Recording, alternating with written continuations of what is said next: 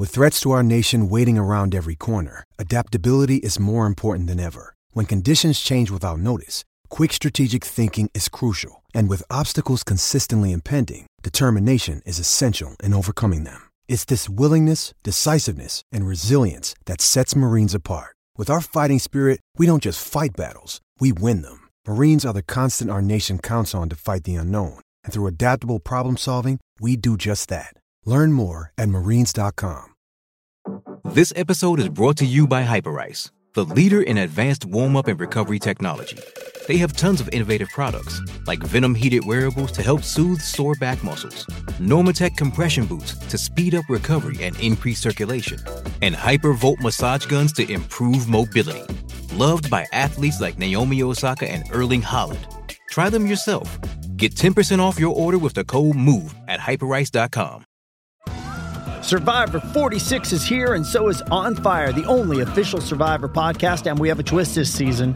The winner of Survivor 45, Dee Valladares, will be joining us every week. We're going behind the scenes of the biggest moments, the how and the why things happen, and the strategy and analysis you can only get from someone like me, a Survivor winner.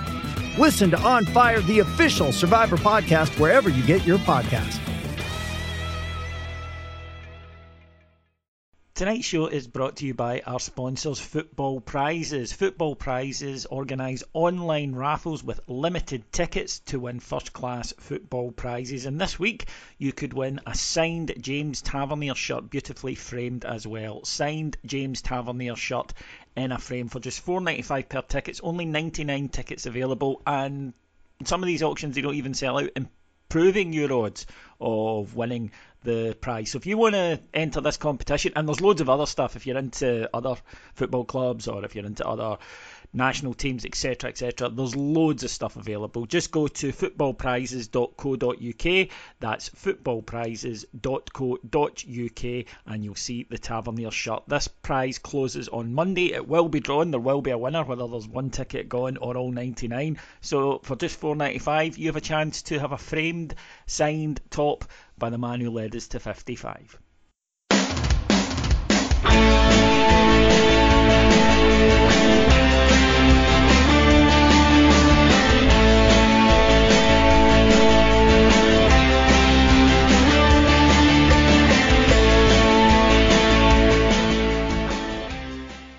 Good evening and welcome to your second free Heart and Hand show of the week. I'm your host Adam Thornton, and on tonight's show we will look back on Thursday night's match in Prague as Rangers lost 1-0, and quite disgustingly a number of players including Glenn Kamara were booed throughout the game by Sparta fans. Joining me tonight we have David Marshall. Hello. How you doing, mate? And we've got Ross Hutton. Ross, how's things? Good, mate. Thanks for having me. Cheers. No worries, good to have you both on. Okay, David, let's start with Glenn Kamara. It was noticeable, very noticeable throughout the game that Kamara and pretty much every other Black Rangers player were being booed throughout. As the manager said post-match, there shouldn't have been anyone in the stadium to begin with, as Sparta Prague were supposed to have been punished for another racist incident in the last home game. But it was essentially a full house, the manager said, and I think for me the Gollum thing is that the vast majority of fans in there were school kids. It's just unacceptable that this happens again in its entirety, but with another team from Prague, you can't help but think there's an issue there. It was quite incredible. You know, it was pretty much in the first minute, and when Kamara first touched the ball, and you heard the boos instantly, and there was a part of me, you know, that was shocked by this. I suppose I really shouldn't be, because this is what incidents N thousandth that this has happened, and in this part of the world, it's disgusting. But we really shouldn't be surprised. It is more shocking, also, because, as you say, Adam, it was a crowd that was majority made up of children, or it wasn't children, it was adults who were there to look after children.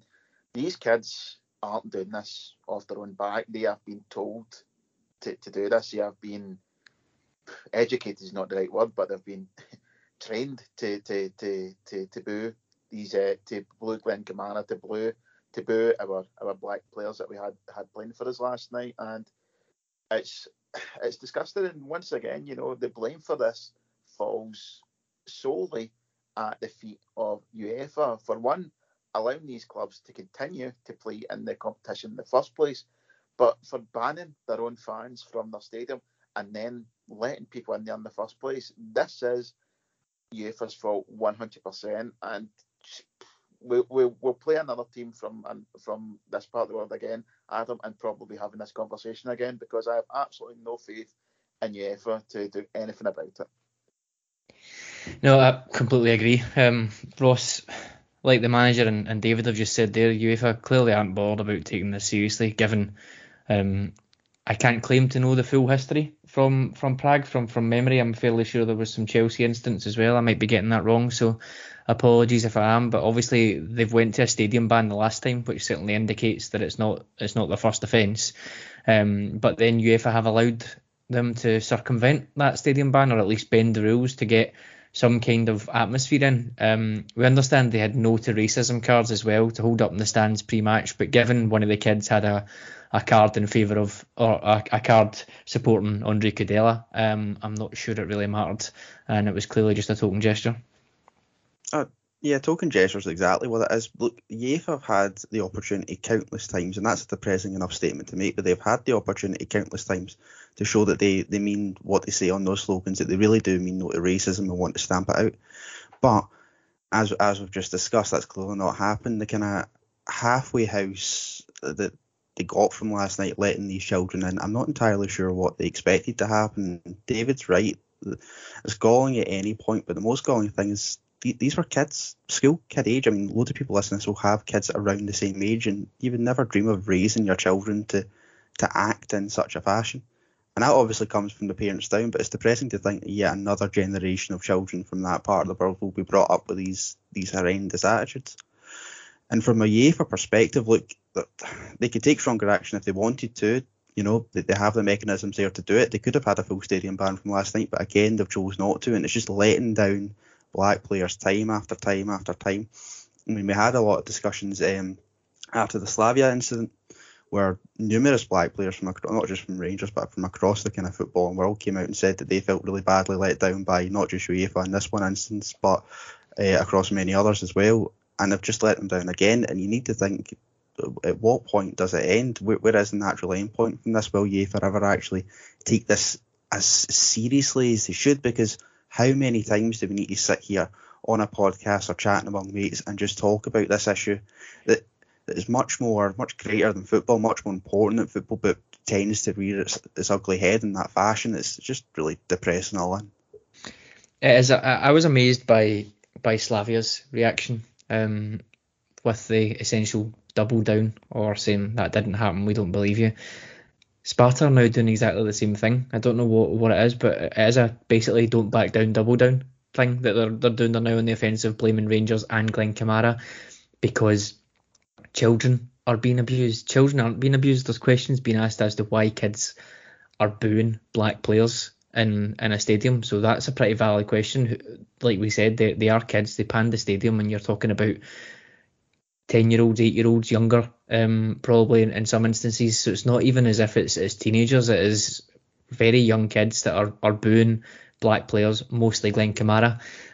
David, I've noticed the very few Czech people on Twitter who don't appear to be bots saying that we don't understand Czechoslovakia, we don't understand the Czech people, we don't understand their way of thinking, and that basically they've been brought up to with the belief that physical violence is worse than any other thing that you can do to a player or do to a person. So they basically, or they are saying that people in the Czech Republic hate Glenn Kamara and they hate Kemar Roof because they assaulted Czech players. For them, that is much worse than racism.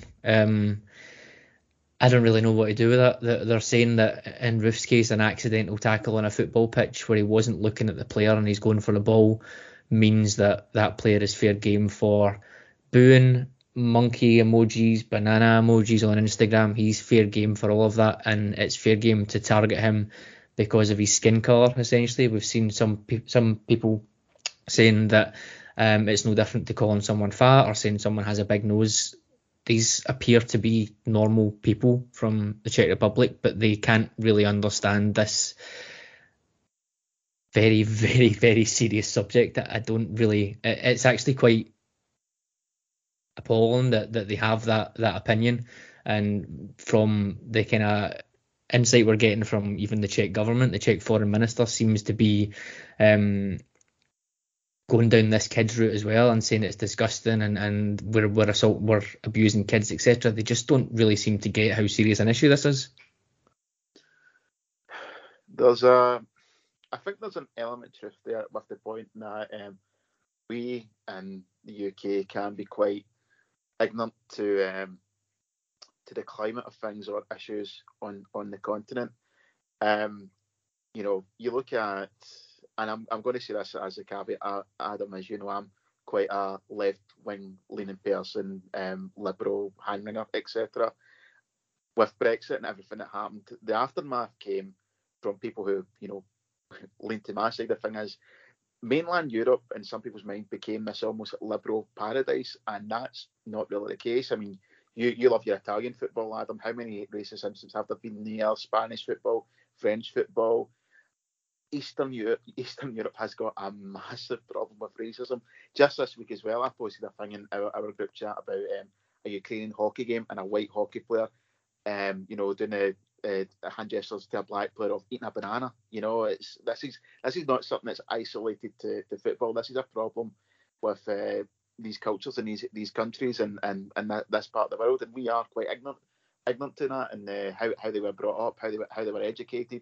They might not have the same level of diversity that we do in this country, and that's not, I'm not saying that Scotland or the United Kingdom is in any way perfect. We have our own problems with racism and discrimination and all that, but I think it's, very much intensified in these parts of the world, and because they don't see it as something that needs tackled, they don't see it as a problem, but it is pure and simply. And I don't know how you tackle it. I don't know how do you educate these clubs, these people, if they're not willing to change. My resolution is, okay, if you're not willing to act like civilized people, then you don't get to play in our competitions. If you're not able to treat people like people, then you don't play with us. I think completely agree, 100%. It's just that the time has come. If as I said, if they're on a stadium ban already, then I don't know. I think the next step has to be some sort of expulsion or impact in that way from European competition. I think we'll wait to hear what UEFA do. But Ross, I know PFA Scotland and FAIR have been out. FAIR have been condemning the abuse, and they've also recommended that they think that they should be expelled from the competition. It feels like a stupid question, but do we have any expectation that UEFA will treat the Rangers complaint, which we believe was filed to UEFA last night or this morning? Do you think they'll have any interest in completing that, any interest in treating that anywhere near as seriously as they should?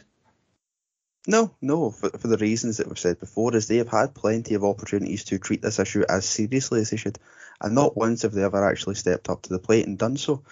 And we're talking about it here. You're talking about even the Sparta statement and doubling down. It's about their narrative and how they're trying to, project that to the world, if you like. So they would like it to believe that this is Rangers who have a gripe against the Czech Republic for whatever reason, just trying to denigrate their culture. They want this to be a culture war against them, and that's not the case. And anyone with any kind of sense can see through that and see exactly what it is they're just trying to cover their own backs for being racist. And they know that. You see the way the fans have acted, from Sparta fans to Slavia fans, and you see there's almost a kind of unity across the divide there. You mentioned the child with the Cadella banner. Where else do you find that? Between the city rival clubs anywhere in the world, where else would you find that unity over an issue, not less with something as disgusting as racism? So, do I think UEFA will do anything serious? No, of course I don't. I don't think anyone does. I'd love them to surprise me. I really would. I'd love them to knock my socks off and give Sparta Prague a full European ban, but they don't, and they won't, because for some whatever reason it's not seemingly in their interest to tackle racism with the same severity that they should. I just went and checked there because I wasn't want to go and accuse Sparta Prague of racism against a club that they didn't do, and I had thought it was Chelsea, but it was actually Arsenal in 2005 who played Sparta Prague, with part of the Sparta Prague stadium being closed because of their supporters' racist chanting. So that's 16 years ago. This was happening, and it doesn't in this specific stadium, and it doesn't look like it's getting any better. Steven Gerrard said today at the press conference for Hibs, "I'm fully aware now, having watched the game back with audio, and I'm actually quite surprised I wasn't aware of it during the game. Spoken to Glenn, that conversation will remain private. Glenn's okay. I'm sure he's disappointed just like me. Now it's time for the authorities and the club just to step in and take that away from us so we can focus on the game on Sunday. I've been told Rangers are going to take up with UEFA. I think that's already happened. I'll certainly be pushing from my direction to make sure that's the case." So no easy way to move on from this, but as has always been the case, Glenn Kamara and all Rangers players have our backing, and we support them fully on this one. Ross, on to the game then. Starting line-up. McGregor in goals, back after 2 games out. Tavernier right back, Barisic left back, Balogun and Bassey in the centre of the fence. Midfield 3 of Kamara, Davis and Juninho Bacuna, and up front we had Sakala, Roof and Aribo. I didn't know too much about Sparta's team before the game, I have to be honest, Ross, but I was a little surprised by the line-up here. My first instinct would be to protect that centre-back pairing, so whilst I don't really like it as a combination, I would maybe have been inclined to go with Davis, Lundstram and Kamara as a bit more of a solid midfield 3, but what was your immediate thoughts on the lineup? Yeah, I would agree with that fully. I mean, when we're in the position where we need to play Bassey at centre half, and look, he's played there before, I believe he played there for the Leicester under 23, so it's not a position that's totally alien to him, but it's far from ideal. I don't think even Steven Gerrard in his pre-match yesterday was trying to kid anyone on that it's ideal to have him there, but he could fill in. But I think in that position, even if you do want to go and try and get a positive result from the game, you do need to give them your first and foremost thinking, which is to protect them. So if we think of the midfield 3 that has worked so well for us in Europe, that Davis, Jack and Kamara trio, I think possibly the closest you'd get to that with Ryan Jack not being in there would be to put Lundstram in alongside Davis and Kamara, and you give that kind of extra layer of protection to that defence when you know they could be a wee bit ropey in those situations. That did pan out throughout the game, of course. So you give them that extra layer of protection, it gives you a wee bit of an extra peace of mind, and then you try and work the ball up to obviously your front line led by Sakala. I was a wee bit surprised with that lineup, to be honest. Obviously there's not really much you could do with the back four, but I would have liked to have seen them given just a wee bit more protection. And I think as the game went on, especially as we went behind and we went to try and chase to get the equaliser, they became more and more exposed, and I think the deficiencies of that kind of centre-back pairing, which everyone knows is not ideal and probably won't see again, but I think that got exposed quite badly throughout the game. It did, and we'll come on to that. Marshall, I thought we did okay for the first 20 minutes, if I'm putting my positive pants on. Not great by any stretch, but showing some decent combinations. There was that decent chance for Aribo from a corner. I think it was cleared off the line. Maybe the keeper would have been covering, I'm not sure, but certainly the defender headed that away. He's really good at those runs across the defender at corners, isn't he? We get a lot of opportunities from them, and obviously we got the goal in January against Celtic. That is one thing that he's very, very good at, and hopefully it's something that we can take advantage of in future, but it just wasn't to be on this one. Yeah, well, much like any other time I've weeked a pair of pants off, I'm finished in 20 minutes, much like Rangers were last night. Yeah, it's that's what I think was really disappointing. We started fairly well, and that game felt like it was there to be got at. It was there for us to win or get a decent result from. I thought the front three offered nothing.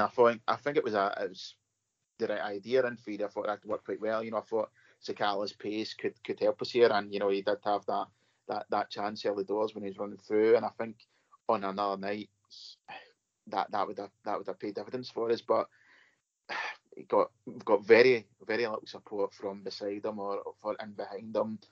We again just in attacking sense we look so predictable, so easy to deal with, and blunt was the word I used last night. I think that's fairly accurate to be honest. I'll be brutally honest here. I didn't expect us to win last night before the game. I actually said during the week to you guys that I thought we were we were going to get beat. You can't just turn on for them, and when you're going up against a better team, you're going to get punished. I think the way we're playing at the moment will do us okay most of the time in Scotland. I'm sure we'll talk about that more when we talk about Sunday's game, but we need to do more against these against the better teams when we come to play in Europe. We just can't expect to turn up because we don't necessarily have a far and away better team in paper than the teams we're going up against. Our natural talent isn't going to see us through. We need to do better, or this is going to end up as a very painful campaign in Europe. It absolutely is. Ross, like we said there, I did think Aribo and Sakala were linking up quite well in the early stages. That ball through for Sakala that Marshall mentioned, pretty much our only other chance of the half and arguably the game. Sakala obviously has bags of pace and enthusiasm. He was chasing everything possible, but it was all just a bit erratic. Like David said, he didn't have much support from the other team, and I think that really from the others in the team, and I think that really showed, particularly with how he's pressing the ball. He's the only one kind of going and running and breaking the defensive structure. So Sparta were able to kind of play around them pretty easily. I don't think Aribo, Hadji and Roof were really on it in terms of making sure that they were doing their best to get up and support him, and I think that was the issue. He kind of looked isolated. He looked like he was just trying his best to get any kind of scraps, but it was the support round about him that I thought was lacking as well. Yeah, look, I like Fashion Sakala. I think there's a lot of kind of raw talent there, but he is the kind of guy who would chase down a lost cause just to make sure it is indeed a lost cause, isn't he? He kind of, you get a lot of endeavour from him, which we as fans like to see. I don't think you'll ever. How long till he's described as a headless chicken by our fans? I'm surprised it's not happened already, but yeah. Wait till we talk about Sunday. I'm joking about that. I'm joking. You get a lot of endeavour from him. I think there's a lot to like in that respect. And in those kind of games last night where you think you might get a wee bit more room in behind, you would like him to try and make that difference. But if he's going to be able to do that, you need to see a lot more of what happened in the first half, as you mentioned, with that Aribo ball through. Now, in Scotland, I think it's going to be quite a different story for Sakala because we simply don't get that kind of room in behind. It's just against, almost all the teams we play in Scotland, maybe barring the one that we play on Sunday and, of course, Celtic, we're not going to get that amount of space. But in Europe, we often do. But if you want to be able to kind of use that explosive pace and actually utilise him to the fullest of his ability, you need to try and give him the service, and he was absolutely starved of it last night. So he had to try and do a lot of that extra running to try and almost fashion excuse the pun, fashion chances for himself.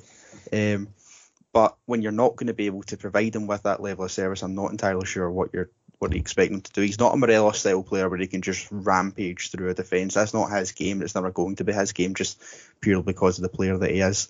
So if you're going to play him, you need to be able to get the actual link up to him well, which he does do. It does do well in spells. But as I say, if you're not going to be able to actually give him any type of service, then he's on a bit of hiding for nothing. Yeah, I think, like you said, we'll come on to domestically. I think that maybe the only saving grace is if Sakala had hit that shot against Celtic, they'd have probably conceded 3 goals from it, which would be fantastic. So if we can get that going in the New Year game, I think we'll be good. But yes, that's a long way away. Just now, defensively, we were really poor throughout, but I felt like it was in different ways in both halves. In the early stages, I thought Bassey and Tavernier were very, very sloppy in possession, giving the ball away in key areas, constantly playing into the middle of the park and either slipping or just being way off it with a pass. And the gaps were very, very evident in the middle of the park. As we mentioned, possibly Lundstrom coming in there to shore things up might have been a good approach. Sparta had a good chance, which McGregor saved well after they found loads of space in the centre again through a bit of a slip by Bassey. They had that shot. McGregor should save that, but it is a good save. The goal, Marshall, I think, given how poor Bassey seems to be in the air and how little height we had in the team other than Balogun, was maybe an expectation that set pieces would be an issue for us. Hankel gets the run on Bassey and dominates him at that corner. I don't think Bassey even gets off the ground, to be honest, but to be fair, it is a great header and it loops right up into the top corner before bouncing back down. I don't think that was really against the run of play or anything like that, but it wasn't exactly a huge surprise given how we were starting to play at that point. No, I think it certainly that was the screw turned at that point. They'd got a foothold into the game and were starting to take over a wee bit. The goal itself was really disappointing for as good a finish as it was, and you can't take it away from the guy for that. It is our defending. We make it all too easy. Bassey's well beaten to the ball, and defensively we were just an absolute riot. And it's, as you say, it was in every in different ways throughout the defence. We seem to be failing, and when we go on to talk to the second half, and we managed to find more ways to be worse somehow. I take your point about Lundstrom maybe being in the midfield three last night, but I don't know if that might be a thing that sounds better in theory rather than with practice, because I'm still not convinced that Lundstrom and Davis work together. I don't know if that helped things massively, but it was an area that we thought was going to be a concern last night. And yeah, I think we know in normal situations Bassey wouldn't get anywhere near a centre half position in Europe, but it was a case of needs must, and it didn't pan out, unfortunately. No, it didn't. Danilo Bacuna went off injured after a pretty ineffectual half an hour to that point. He was replaced by Haji. Yeah, placed by Haji, and Aribo dropped back into midfield. I felt we lost a little bit there, just that link play. Haji didn't have a great night at all. And I think Aribo has that kind of link between midfield and attack, maybe just didn't quite work as well when he was a bit deeper back. Kamara picked up a booking just before half time. David, I'm going to stay with you. I'm interested to get your thoughts on this. That looked like obstruction to me and blocking the player with his legs, like a bit of a professional foul, but I've seen a few people saying it was possibly a harsh yellow. What's your thoughts on it? Initially I thought it was a foul. On second viewing, I'm not quite sure if he meant it, but as it was in real time, I thought it was, if it's a foul, it has to be a booking there. So I can understand why the referee booked him for that one. Yeah, we'll come on to the referee a little bit later on. Don't you worry about that. So into the second half, and things start to get a bit more erratic for me. I think Sparta sensed the weakness in the centre of defence, and they moved Lozek into the central areas much more than he'd been in the first half. He was out in the left wing for most of it, and I thought he was able to do loads of damage in there. We're playing a high line anyway, so to kind of squeeze the game. But then obviously after conceding the goal, we try and push up even more in an attempt to kind of hem Sparta in to get even just a one goal back. But the defence just all over the place, Ross. The gaps right through the centre for me are inexcusable at this level. Just absolutely zero positional sense or awareness of danger. I think Balogun looked really tired, to be honest. I was banking on him to be able to hold that together and talk Bassey through the game, but he looked like he was a wee bit jaded as well, so that wasn't great overall last night. Big worry for Sunday, and then if he's going to be in international duty again over the next couple of weeks as well, that's potentially a bit of an issue too, Ross. But overall, defensively, starting that second half, I thought it was a bit of a comedy of errors. Oh, it was criminal. Absolutely criminal, and quite painful to watch, actually. I mean, look, we have not had our troubles to seek defensively this season. We've been a wee bit of a riot, especially coming off the back of a record-breaking defensive season last season. But at that level, 9 times out of 10, and last night, for God knows how, we didn't get punished for it, but at that level, if you want to defend as in a kamikaze style like that, you're going to get punished for it. And look, Sparta could have been 2, 3, 4 goals ahead just with the amount of clear-cut chances they created. And I agree with you what you said. Look, Bassey's a young player coming into the centre of defence. He has his own kind of difficulties in terms of his heading ability, which I think you've discussed. But you would like the senior pro there, Balogun, to be able to kind of talk him through the game. On the other flip side of that, in that kind of defensive pairing, the usual defensive pairing of Goldson and Balogun, it'd be Goldson doing all the talking. I'm not entirely sure Balogun's that kind of player. And you're asking him to kind of step up into that, almost like the vice captain's role, to be honest, and how he leads that back four. It's not going to happen. And we were exposed time after time after time, especially when, as you say, we're trying to push up the park to actually get an equaliser. And it could have been a lot messier than what it actually ended up on the score sheet. It's not something we'd like to see again. And as I've said throughout, it's not an ideal pairing. We're all really aware of that. But at that level, it's just absolutely criminal. You can't defend like that. No, I think Sparta cut through at least 5 times, cut through the defence. It was really galling to see, actually. We couldn't even play through the centre either. As like I said, they closed off the middle. It wasn't sticking with the front three when we did manage to get it through, and it felt like those balls through just it was constant for a good 15 minutes or so. What I will say is that despite all of that, and it's a bit of a theme, Sparta only really had that one big sitter where they ended up hitting the bar from close range. David, I know McGregor had that save with his legs, but we would expect him to save that again. And then other than that, really, not a huge amount else. There's a lot of danger because they're cutting through us, but when you look at it, they're kind of cutting through us on the halfway line and then fluffing their lines, or we get back to kind of protect it. So despite all of that chaos, if you talk about chances in the middle of the box, they only really had that one other one. I'm not saying it turned out to be a great defensive performance by any stretch, but it probably could have been a lot more. I think that's kind of the point though, isn't it? Because this is a team that's better than most of the SPFL fodder that will play every week. It's not a great team. We are beating far better teams in Europe under Steven Gerrard. I think that only adds to the frustration, to be perfectly honest, Adam, that through times last night we made in European terms a pretty average team look good.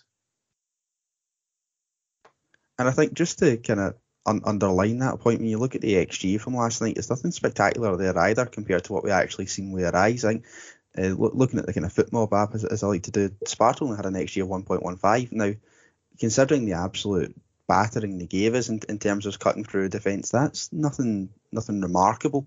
So in terms of the actual quality of chances they created, they had that one absolute massive sitter, like you said. How they don't score that, I've got no idea. But in terms of the quality of chances we conceded, that's maybe something to talk about, to be fair. That wasn't as great a danger as what it maybe appeared like at the time, but as David rightly said, that just adds to the frustration because they're not that great a team. We have beaten better home and away. In Europe, we've fared far better home and away against better sides than that, and that just adds to the whole frustration around where Rangers are at the moment. If we turn up last night, we win. It's simple as that. Absolutely. Aye. I think when I mentioned that was a theme, it is a theme. Like, you think about the goals that we've conceded, even in Lyon, even against Lyon, the goals that we conceded, one of them's an absolute worldie, and then the second one is a pinball goal that can go anywhere. And there's a lot of mistakes in it, but a little bit of luck at the key moment, and that ball doesn't go in. St Johnstone and Motherwell, defensive lapses, and they kind of get. In Motherwell's case, the guy gets the break of the ball and gets it in the net. In the St Johnstone game, fair enough, it's really poor, but it's not like an onslaught of chances. It's unfortunate in key moments we make really bad decisions and we get punished for them, but it's not as if we're getting absolutely ripped apart in the penalty area and fending off loads and loads of chances. I'm not saying it's a positive at all, but as David said, I think if we play anywhere near our best, then we get at the very, very least a draw and probably feel quite unlucky about it. It is the thing though, Adam, sorry, just to interrupt you there. If you are a Rangers defender though, you're not going to be pelted or peppered for 90 minutes, so you need to be turned on at all times. And you're right there is a theme going through defence at the moment with the type of goals we're losing, and even not seeing goals. How many times right now are we getting caught out by simple long balls over the top, for example? Yep, absolutely. So Morelos comes on for Roof, who I thought was very ineffectual. Would you have started Alfie, Ross? I thought the combination of the three was interesting. The manager said he wanted Sakala's pace over the top, and I do think we got that, as we said, but not sure Aribo and Roof are the right partners in terms of hold-up play and physicality to kind of draw defenders in and create space for Sakala. Morelos would have been a better option in theory, but I don't think he really set the head alight when he came on either. No, but by that point, I think, I don't want to say the game was far gone by that point. It wasn't. We were obviously still in it, but the nature of the game that Morelos came on to is entirely different to the one that Sakala started, and that's not a dig at either. It's just the way I see it, the facts of how that panned out last night. Would have started him. As I said earlier, I can see what Gerrard wanted to do with Sakala's pace, but you are relying really heavily on that link-up between Sakala, Roof and Aribo. And I think the point you made there is really good in terms of, do you really think you can get that out of Sakala, Roof and Aribo? In terms of them supporting and linking up the play to put Sakala through, do you think you can get that? From Aribo, quite possibly. We've seen it happen once, but, it happened. With Roof, I'm not entirely sure. I'm not sure how much of his game that is. I'm not sure how well you would actually get that in practice, let alone in theory. I think possibly a better combination might have been to drop Roofe and put Morelos in. I think that might have been a wee bit more interesting in terms of how Morelos can draw players in, create the space that Sakala could then run into. That might be a wee one for the future we need to keep an eye on. But in terms of where I started him, I'm not going to throw the baby out with the bathwater or criticise Gerrard for that, because I can see what he was doing. But in hindsight, yeah, I probably would have. Kamara gets sent off, David. A nothing booking for me, to be honest. It's nowhere close to an intentional arm in the face or anything. I don't think. The referee was just a few yards away. He seemed absolutely itching to book him and get him sent off. He had been pretty handy with the cards for a few minutes before that, with Sakala being booked and one of the Sparta Prague players. What was your thoughts on the second booking as a yellow card, and did you feel that he was getting to that point where he was looking to be a wee bit card happy as well? It's a disgrace of a decision from the referee, to be quite frank. It's never a booking in a million years, and as you say, Adam, the guy's staring right at it. He's no more than 5-10 yards away from it. He has got the best view in the house to see it, and I think you're right. I don't think he could get his just to send him off quick enough. He was getting a bit card happy at that point. We talk about, players have to perform to a higher level in Europe. At this level, you shouldn't be experiencing that level of refereeing. It was so poor. Just there's no defence for it. I've defended him for the first booking, saying I can understand why he did book Kamara, but there's absolutely no defence to this. It was a shocking decision. I just feel sorry for Kamara, because it's a nothing situation, and the referee has given. I mean, I'm not sure the referee is going to be aware of the full context around everything and why the stadium was booing Kamara. Maybe he will have been, I don't know. Maybe I'm doing him a disservice there. But to give the Sparta Prague fans that moment with Kamara going off, I thought was really poor. I think it's pretty ignorant of the referee if he wasn't aware, to be honest. I think if he wasn't aware, he should have been. Yeah, I find it impossible to believe that you would go into that environment with the same people that share the city with them and a culture like that and not be aware of it. Now, look, maybe he was aware and decided to do it anyway, which is pretty galling. And that if it's a genuine second yellow, then yeah, whatever it is, that's football. But to do it for that is absolutely ridiculous. But if he's not aware, then that's criminal, absolutely criminal on his edge. He can't be doing that. Trying to give him the benefit of the doubt, but I think if I wouldn't want him to not send someone off out of sympathy or anything like that, because I don't think Kamara would be happy with that, and I wouldn't be happy with it either. But I just think in terms of that, just use your common sense a little bit in that situation, and regardless of that, just referee the game properly, because it wasn't a yellow card. End of story. With that, really, our night was over. We did have the ball in the net at one point, but Sakala was offside. Overall, really poor from Rangers in defence, but also not much to write home about in attack. It's a theme, David. We mentioned those balls over the top and us conceding goals. We're not creating chances at all right now, and that to me is a bigger concern, because if we can create the chances early doors and we can get 2 goals up in these games, not necessarily in this game but more domestically, the chances that teams are getting just aren't an issue. That's it. And you're waiting for that spark, aren't you? Just where we're going to kick on and the form's going to come. But, apart from brief glimpses, the first half against Motherwell, the second half against Livingston, we're just not kicking on, and we're into October now, and it gets to a point where you just have to say this is just how we're playing this season, and when do we turn it around? I don't know. Are the performances being lethargic because right now we've not got anything behind us that causes us real concern?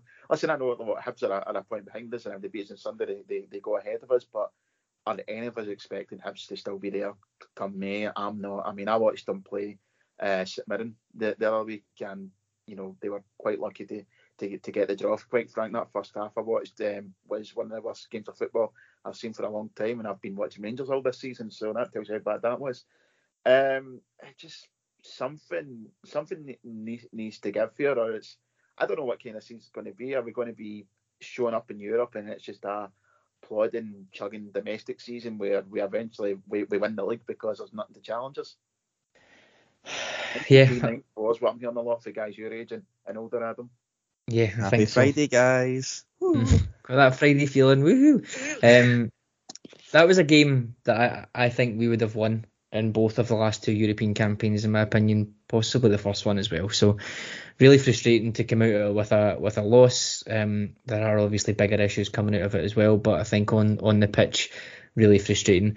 That being said, Ross, the manager does keep mentioning the inconsistency in team selections. In our 15 games so far this season, we've fielded 12 different back fours, 8 different central midfield combinations, and 12 different combinations up front, as well as obviously the 3 different goalkeepers playing. It has to be having an impact on the team, doesn't it? I think we as fans sometimes get so concerned about whether this player's going to be fit for the game, and then they miss out and it's going to be a big loss. But then when we do end up playing poorly in those games and not getting a win, and someone says, oh, but we were missing that player, it gets classed as an excuse. I don't really understand that. How can it be an issue going into the game, but then if that issue becomes realised in the game, then at the end of the game it's an excuse? So that narrative, it doesn't really quite sit quite well with me. But regardless, even if it's injuries or if it's rotation, etc., that amount of change game by game, we haven't named the same starting 11 twice this season. It's got to have an effect on inconsistency, cohesion, new signings settling in, surely.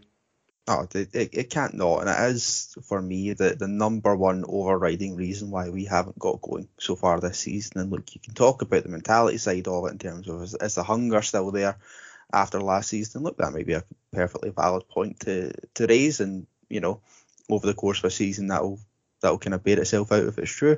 But for me, the number one reason why we haven't clicked into any kind of gear so far, let's be honest, is because of the lack of consistency in selection. And that's nobody's fault, really. When else under this management team, or really, you lads are a wee bit older than myself, but when else in memory have we had these kind of forced absences from the squad, whether it be through injury or late people coming back from the summer, or suspensions at points? COVID's obviously a new thing that's going to play a massive part this season. It can't not help but disrupt the cohesion of the squad. And look, the further we get into the season, the more you would like that to kind of settle down a wee bit. It's absolutely wild now. We've not had our troubles to seek at all in terms of injuries. And over the course of the season, we'd like to think that would calm itself down, but it does seem to be every other game now we have someone dropping like flies. I think of Connor Goldson, Mr. Consistent for Rangers since Gerrard came in, doesn't miss games of football for Rangers, and has now missed 2 in a month, possibly on Sunday as well. If he doesn't make it, I think that just kind of screams everything you need to hear about Rangers this season. And look, that's not Gerrard's fault, as I say, it's nobody's fault. But until we get that consistency in selection, and we have those kind of players available at the one time, I don't see how you can expect the team to gel in a way that we did last season, when we were very fortunate with injuries and suspensions that we just didn't get a lot of them. Looking ahead to Sunday's game then, Marshall, quick turnaround again to get ready for what I think will be a good game. I kind of agree with yourself. I think it's maybe unlikely that Hibs will keep pace at the top of the league. Maybe more likely that they'll finish second, but that's another debate, not for this podcast. I don't think anyone can possibly predict a starting 11 right now, but you imagine Morelos and hopefully Goldson can come into the starting lineup, Marshall? Yeah, I mean, certainly in terms of Goldson, I hope so. I mean, he's not been at the level he was last year so far, but still, for me, he's still a 1A centre half. The rest of the team, as you say, it's it's any money at this point. It could be anything from there onwards. Are we even convinced that the McGregor will start over McLaughlin come Sunday? I don't know. The team at the moment is really, really hard to predict. I think that is adding to our inconsistency. As Ross says, I don't see how it's not just not being able to get settled in position, get settled into a rhythm. I think quite a few of the team have, went up to the greats of fitness come the start of the season. I think that's probably a bigger discussion for another pod in terms of how our pre-season was handled. But yeah, I mean, if Alfie's fit, I think he's play. I think if Goldson's fit, he'll definitely play. But other than that, Tav, and that would be my only fee I could comfortably predict right now. Yeah, it's a far cry from last year when we did have some flexibility in the team, and obviously certain players come in at various points. But I think more often than not, we had 7 or 8 players that you knew were starting every game and they were fit, and we kind of rotated around that. Maybe a centre half, one of the midfielders and one of the forwards would rotate from game to game usually. So it's a far cry. It's an absolute lottery. Ross, Hibs are doing well, as we said, as are Hearts, who we face in the after the international break. What do you think for the game on Sunday? How do you think we're going to go? I assume we're going to have a bit of a hangover again from Europe. We'll probably have a bit of man management to do and getting the arm around players, obviously Kamara, but then there were other players that unfortunately have been suffering racist abuse as well on the park, so there's going to have to be a bit of man management there as well. I'm not sure I really expect us to get the energy back into the team that we've been missing in this game, but how do you think it's going to go? Sunday for me is just about getting through it with 3 points by hook or by crook. I'm not demanding, I'd like it, but I'm not demanding anything pretty or fancy on Sunday. I don't expect it to be there. I don't think any of us are quixotic enough to think that we are just going to suddenly click into gear the Sunday before the international break after coming back from Prague in Europe. It's not going to happen. If I was Jack Ross, I'd be making that point abundantly clear to the Hibs players and saying, look, go after them on Sunday. Let's not beat around the bush. We're not in the best of form. We're not playing very well. We've already dropped points at Ibrox this season. It's not even got the kind of fortress mentality that we carried through 2020, 2021. So in terms of how I see Sunday go, this could be a tough one. It's obviously going to be a tough one. And for me, it is just get out, win the game. Let's not let ourselves be dragged into, if in narrative only, a title race with Hibs. Because I don't think any of us feel that Celtic are going to be up to much this season. That's not a disparaging thing about them. They're in a transitional season. They will take their time to do what they need to do, but it's all about us. And let's not get dragged into something that could get very, very messy very quickly. The big thing about Rangers last year was that they got the job done in certain moments in the season where they hadn't done before. And I completely agree. I think it's a big chance on Sunday just to put the marker down and say that this is our title and we're not really for giving up. Okay, that's all from tonight for us. Just a reminder on the vaccine passports, this might have changed by the time this came out, as it's changing every single hour, to be honest, but Rangers released a statement saying, after further engagement with the Scottish Government, we can confirm that although we are being encouraged to use this game as a test event, no supporter will be refused entry. We apologise for the inconvenience regarding this confusion, which has been beyond our control. So all good for Sunday with regards to that, despite the chaos surrounding it. David, thank you for joining me. No, pleasure as always, mate, as depressing as this was for the majority of the show. And Ross, good to have you on. No, thanks for having me, mate, and I hope everyone has a good weekend. Yep, same there, and we'll be back next week. Thanks for listening.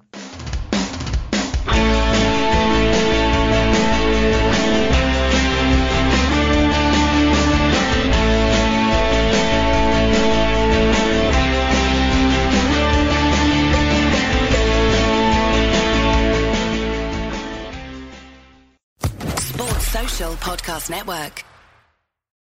Without the ones like you, who work tirelessly to keep things running, everything would suddenly stop. Hospitals, factories, schools, and power plants, they all depend on you. No matter the weather, emergency, or time of day, you're the ones who get it done. At Grainger, we're here for you with professional-grade industrial supplies. Count on real-time product availability and fast delivery. Call, click Grainger.com, or just stop by. Grainger, for the ones who get it done.